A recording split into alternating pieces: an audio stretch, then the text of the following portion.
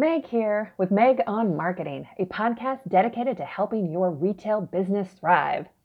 I have a confession to make. I hate shopping at the mall. I feel a little guilty about saying that too, since I'm a retailer after all, but I don't care. I'm saying it. From the wasted time it takes to drive clear across town, find a parking spot, and then to search and find a salesperson that might actually help me find what I'm looking for, just to be told they're out of it and I have to order it online anyway, makes me want to scream. I would much rather save the time and hassle, order online at home on the couch in my yoga pants. I'm not alone either. A recent statistic from the Pew Research Center stated that 79% of consumers shop online. That's almost 80%. And half of them bought something from their cell phone. 15% of them clicked through an ad that they found on social media.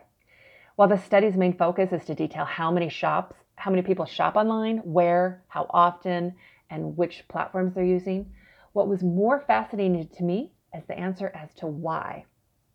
Surprisingly, it's not necessarily the convenience of being able to click a few buttons and have products shipped directly to your door that consumers said that was the most appealing. It's cost, number one, and two, the ability to research those costs and other matters more efficiently across the web ahead of making their buying purchase. This is a very important insight in consumer behavior that we should all pay attention to, especially when so many of us are trying to focus on solving customers' pain points. The good news is, in this study, only 42% of people said that convenience of purchasing without going to a store was either somewhat or extremely important. That's good news for us brick and mortar retailers.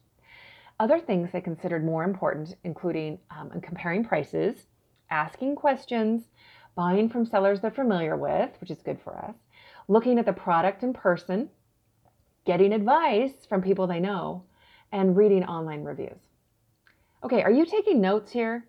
If you want to be more competitive against online retailers, this effort-saving insight tells us exactly where to focus our marketing message. That's what I want to share with you today.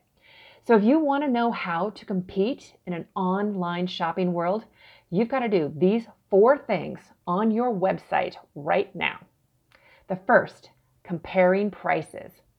This is really challenging for us to do as custom picture framing because of the endless options. We all know that, right? But we can establish value for the materials and our great design. Okay, side note here. This is why I have worked so hard to position my company, Finer Frames, as a quality brand. I am not a discounter. My frames are not a commodity item. I compete on value. My customers get a superior product at a good price. Okay, now back to this. If you focus on providing great frame design ideas on your website and talk about the benefits of using quality materials, you can educate the consumer. That is researching those options at home. Number 2, asking questions. Okay, this should be easy for you. Think about the 5 most common questions you get from buyers and turn those answers into articles on your website. Like, for example, how long does custom framing take? Or I've got a box of souvenirs at home. Where do I start? Use that content to write a blog post with the information that consumers are actually looking for. The added benefit is the huge boost you get to your SEO, your search engine optimization, meaning that if someone in your area Googles framing military medals, and in your blog post you describe how to frame military medals, your website wins the search and the buyer gets to see your website. Number 3, getting advice. A great way to convert shoppers into buyers is to provide them with the answers they're looking for. I've been able to identify categories of framing projects on my website, and they're categorized like this: shadow boxes, military, sports, wedding, restoration, frame repair, mirrors, music, memorabilia, textiles, and oversized art. Now, these are just a few. I know these are the primary projects we frame on a regular basis. So I know by providing advice on how to frame these things, I'm giving the consumer information they need, and It establishes my company as the expert that they need to shop with.